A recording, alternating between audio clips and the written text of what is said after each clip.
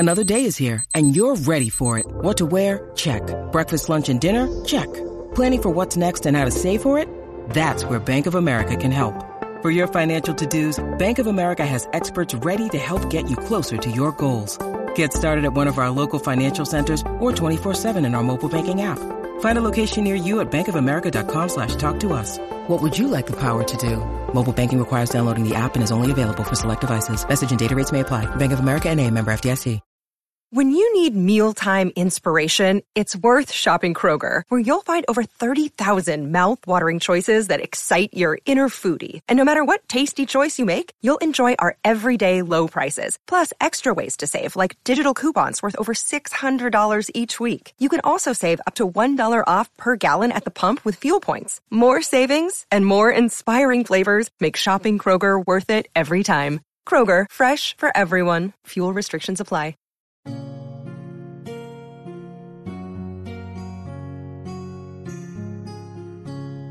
This is the Tudors Dynasty Podcast. And now, Ask the Expert with Steph. Hello again, and welcome back to Ask the Expert on Tudors Dynasty Podcast.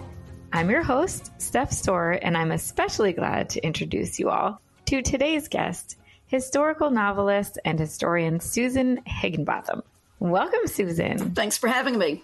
Well, you're here today to talk with us about a potentially lesser-known member of a very well-known family. That family is, of course, the Woodvilles. We know Jacquetta, we know Edward IV's wife, Elizabeth, we know a couple of the brothers, but let's talk about Elizabeth's younger sister, Catherine. So before I get to our listener questions, I actually wanted to mention that you've written a novel called The Stolen Crown, right, with Catherine as the main character. Right. She shares a narration with her husband, Henry Stafford, Duke of Buckingham. So then, without giving us any spoilers about her life, since we'll get to that shortly, what made you choose her to write about? Well, when I started writing historical fiction when I became interested in the reign of Edward II in the 14th century. And researching the 14th century sort of gradually led me into the 15th century. And I became sort of obsessed with the Wars of the Roses. And I read a couple of Ricardian novels, novels sympathetic towards Richard III. And they painted the Woodvilles as actually horrible people. I'm not really keen on just accepting things at face value, so I started to research the Woodvilles, and I found them to be a fairly fascinating and, I thought, likable family. And so when I decided to write my next novel about the Wars of the Roses, but I didn't want to write about one of the usual cast of characters, either Richard or, Elizabeth Woodville. I like to sort of take an angle and look at the lesser-known people. And Catherine Woodville struck me as a likely person because she had lived, she was the longest lived of the Woodville siblings, and she had a existence of a lot of ups and downs. And by also to give the male perspective, I decided to help half of it from her husband, Harry, who had a rather short, tragic career. I love that perspective. I think that's a great idea, and that's something that makes it so interesting. All right, so let's talk about then her childhood. She was much younger than her sister Elizabeth. So was she raised alongside her? Was her mother involved much, or was she off at court? What was her childhood like? We don't know too much about her childhood. What we do know is that at age 5 or 6, she was married. And this was not very unusual for her. Of course, she was married after her sister became queen. And suddenly the Woodvilles, who had been, not, I wouldn't say pariahs, but they hadn't been particularly prominent, suddenly the Woodville siblings became very desirable matches for people who wanted a royal connection. And among those who decided that royal connection would be useful was the Stafford family. And probably young Buckingham was heir to the Stafford fortune, to the Dukedom of Buckingham. And his family apparently decided it'd be good to marry him to the Queen's sister. And he was only 9, and Catherine was about 5 or 6. And again, these child marriages were fairly common at the time among the nobility. They would be used strictly for dynastic purposes to link, great families together. So neither Catherine or Harry had really any choice in the matter. It was later said that Harry disliked this marriage. He thought that the Woodvilles were beneath him. Whether this is true, we really don't know. He was age 9. The chroniclers didn't care what a 9-year-old thought, so we have nothing recording what his reaction was at the time.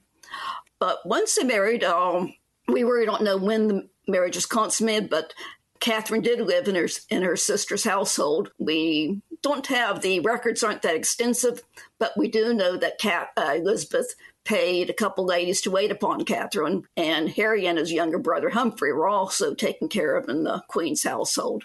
She hired a tutor for them. So there would have been that contact between them during those years. How big of a role did her parents play in her upbringing versus, nannies and nurses and things like that? I would guess probably not a huge role. Again, this just wasn't recorded. The chroniclers weren't particularly interested in the lives of children or women, but usually it would have been typical for the children to be, taken care of by a nurse. And the mother probably would have come to see the children, maybe once or twice a day after bills. The children would have been carefully taken care of out of sight. That would have been the typical upbringing. But again, we really don't know exactly what it was. Of course, once she got to the court, it would have been a very formal environment, and she would have been, raised with children. There were a number of children that would have been at court, so she would have been spending time with them and, not eating with the adults or anything like that until she got older and, more of the age to behave herself. And so we always have these questions from our listeners that talk about whether or not it was a love match or what kind of relationships people had within their marriages. And I know that it's difficult to say how they got along with one another. But you had mentioned that Henry Stafford had said that they were kind of beneath her. She was kind of beneath him. So what do you think that their marriage was like? Did they have children together? And then, he went on to become somewhat famous as the Duke of Buckingham. So what was her role in his life later on? They did have 5 children together. One of the children died in infancy, as far as we know, but the other 4 did survive, and they all ended up at the Tudor court. We really don't know too much about their relationship. They spent some time once in a while, they recorded it being at different events together. But aside from that, it's very difficult to guess about what the relationship was, except, there in 1483, when Richard III came to power and Harry Buckingham turned very publicly against his wife's family. But then, of course, he turned very publicly against Richard III. And at that point, he and Catherine, whatever their relationship had been before, did seem to form a brief alliance. They escaped with their children, and Buckingham went off to lead his rebellion. Catherine would later be captured by Richard III and taken to live somewhere under someone's supervision.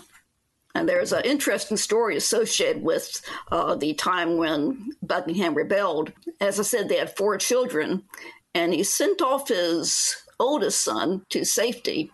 And he was apparently so worried about Richard III's men getting hold of this boy that he dressed the boy as a girl. And the boy was later found and eventually turned to his mother's custody. Oh, that's interesting. Do you have any more information about that? Like, how was he captured, or how was he found out, or anything like that? Well, he was eventually captured in Weebly Castle. And again, I'm not sure of all the details, but Buckingham was not this was in Wales, Buckingham was not very popular among his Welsh tenants. And unfortunately, we don't know why. Perhaps he just wasn't a good landlord. Perhaps he was on the stingy side. Anyway, once his tenants did not stick up for him during the rebellion, and probably the tenants led Richard III's men to him and managed to find his son. And when was Catherine released then? You had said that she was captured, but clearly at some point she was taken, and she was ordered to come to, or someone was ordered to bring her to Richard III. And after that, unfortunately, we really don't know much about her. Eventually, Richard III gave her a grant of money.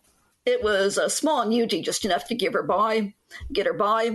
And her sister Elizabeth at this time was also taken into custody. But at this point, we don't know whether they were together. They are probably under supervision of someone who is close to Richard III, someone whom he trusted. But that's really about all we hear about the women until Henry VII, or Henry Tudor, comes and defeats Richard III at Bosworth. Well, that's a nice segue into her life with the Tudors then. So her second marriage to Jasper Tudor happened after Henry VII won at Bosworth. So let's talk a little bit about that. How did she come to marry Jasper? It was probably another arranged marriage. Once Richard III was killed, Catherine came into her husband's money, or she came into her jointure and dower. And so she, at this point, was quite wealthy. And so it made good sense for Henry VII to arrange her marriage to his uncle Jasper, whom he looked up to and trusted. So it was a very beneficial marriage for Jasper because he was able to marry a rich young widow. It was probably a beneficial marriage to Catherine, too, because she regained, fairly high status. She was married to the king's uncle, which was nothing to sneeze at. Now, whether it was a love match, I doubt they didn't. They had probably, if they ever met, it would have been when Catherine was a child, probably in around 1470 or so. And we don't even know whether they actually met then. So they were probably virtual strangers when they married. It's so different to think about, the world that way. Mm-hmm. So now, did they have any children? They did not. Jasper was, I forget how old he was. I think he's probably, I'd say probably in his 50s. So he may have been a little past his child fathering years. And for whatever reason, we don't already know why, Catherine did not become pregnant by him. Well, we know that she goes on to have a third marriage, but what happens to her and Jasper so that she's able to get married again? What was the death of Jasper, or kind of what was their situation at the end of their marriage? Well, Jasper basically, died of old age. He was the rare person in Tudor England who died a peaceful death. So he did die a peaceful death. And just 2 months after that, Catherine pops up and gets married to Richard Wingfield.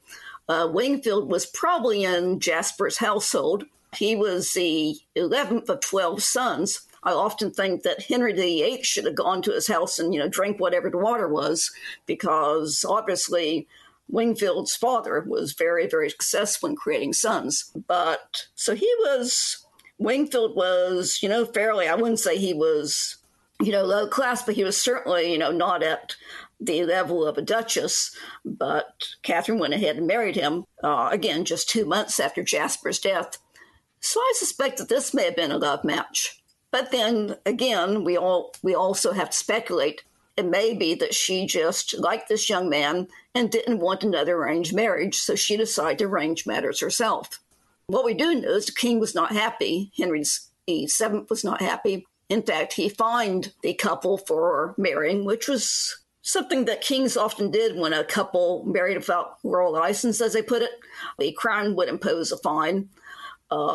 Unfortunately for Catherine's oldest son, Edward, it was Edward who ended up paying the fine. So Catherine and Wingfield pretty much got off scot-free, and poor Edward got stuck with the fine. Speaking of her children, do we know any of her children from any other noteworthy events that might have happened later? We do. Mainly Edward Stafford, Duke of Buckingham. And like his father, he fell afoul of the king. This king was Henry VIII. And it's sort of obscure exactly what got the king going against him, or what made Edward take against the king. But it seems to me that he was basically, muttering things to the wrong people about how he didn't want to support Henry VIII. And Henry VIII, being a tad touchy about these things, had him executed. Fortunately, Catherine was not alive at the time, so she had not lived to see this. How did she die? She died just about, I believe it's about 14 months after she married Richard Wingfield. We don't know what she died of. My own guess is that perhaps she died of complications from childbirth, but again, there's no record of that, so that is just sheer speculation on my part. Was there a child? No, there is no surviving child. So what makes you speculate that? Have you read anything that says that she may have been pregnant? She was only about 38, and there is really no record of her being in poor health before. And she was obviously fertile since she had borne 5 children, so she wasn't past her childbearing years. But again, that's the only reason I have for suspecting that she could have died of, any number of things. But I guess to take the romantic view, that would be one. Sure. Yeah. So now, if you're looking over the course of her life, what do you think is one of the most interesting things about Catherine Woodville that sets her apart from the rest of the Woodville family that we do talk about all the time? Well, she was the last surviving of the Woodvilles. She was both the youngest and the last to survive. And I think she sort of epitomizes to me the fate of noblewomen in the 15th century, because she was, married without any real choice in the matter, and she rose to very high estate. She was a 5-year-old who suddenly became a duchess, and at that time there just weren't that many other duchesses in England. Without any, agency of her own, she was suddenly raised to a very high position, but it was also a position that brought her a lot of tragedy. I think people tend to romanticize nobility in the Middle Ages, but during the Wars of the Roses, being a noble was probably about the worst thing that could happen to you, because you had to take a side, and if you're a woman, pretty much your life was determined by what side your husband took. And so there were a lot of ups and downs, and there was a certain amount of danger. Right. That's such an interesting perspective, but you're totally right. Okay, so let's take a little time here to talk about your book, The Stolen Crown. Can you tell us a little bit about maybe a quick synopsis, a Cliff's Notes version, if you will, of your book, and where can we get it? Well, it's easily available through Amazon, and you can always order it through any bookstore. I guess it basically pretty much follows Catherine's lives and Harry's life through all their ups and downs. And that's pretty much about it. There's, lots of ups and there are a lot of downs too. But I had a good time researching it. We really don't know much about Catherine. We know almost nothing about her personality. So I really had to invent a personality for her. And I made her into a rather likable person, I think. And we really don't know much about Harry, her husband, either. He was in a very interesting position because he was basically a person from a Lancastrian family growing up in a Yorkist world.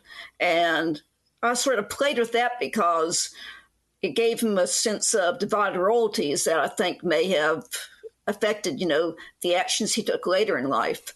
He never really quite fit in within the Yorkist reign. And in fact, Edward IV never really gave him any power. He gave him some lands, but that was really about it. He was pretty much kept out of Edward IV's government. And one thing we do know is that he resented this, and that may be one reason why he fell in with Richard III so easily, that he held a grudge against Edward IV for basically, cold shouldering him throughout his reign. So I played with that a lot in the novel, about his feelings of being excluded. Yeah, it sounds like it was a good time to write about. And you said that you had fun reading about it and researching. Was there anything in your research that you thought was surprising, or that you found that was kind of a little tidbit that you were thinking to yourself, oh, I have to include this in the book? That's something cool that people would like to know that don't necessarily know. I think it's just I discovered, we don't hear much about Harry's relations. It was just more thinking about all his Stafford relations. He was a Beaufort on one side, and of course, Margaret Beaufort was Henry Tudor's mother. But his other Beaufort relations, his uncles, came to very bad ends. They were both supporters of Henry VI and of Margaret of Anjou, and they were executed.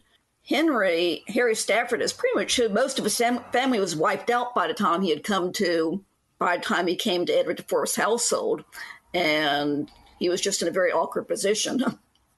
Well, I look forward to reading it, and I'm sure all of our listeners look forward to reading it all, because it's so exciting to be able to see kind of the juxtaposition, I guess, if you will, of someone we know like Henry Stafford, alongside Catherine Woodville, who we can't wait to get to know. Well, thank you. Yes, thank you. So again, thank you so much to our guest today, Susan Higginbotham, our listeners who wrote in questions. We couldn't do it without you. And to everyone listening to this week's episode. So as always, we appreciate your support and we hope you'll tune in again next time as we continue to ask our experts the pressing questions you want answered. If you love the Tudors Dynasty podcast and want to show even more support, please consider becoming a patron where you'll not only receive the great content we offer now, but extra insider research, info, prizes, and other exciting opportunities only offered by subscribing. Until next time, thanks for listening. And again, thank you, Susan. Thanks for listening to this episode of the Tudors Dynasty podcast. You can follow and support the Tudors Dynasty podcast on Facebook, Twitter, Instagram, and Patreon @Tudors Dynasty.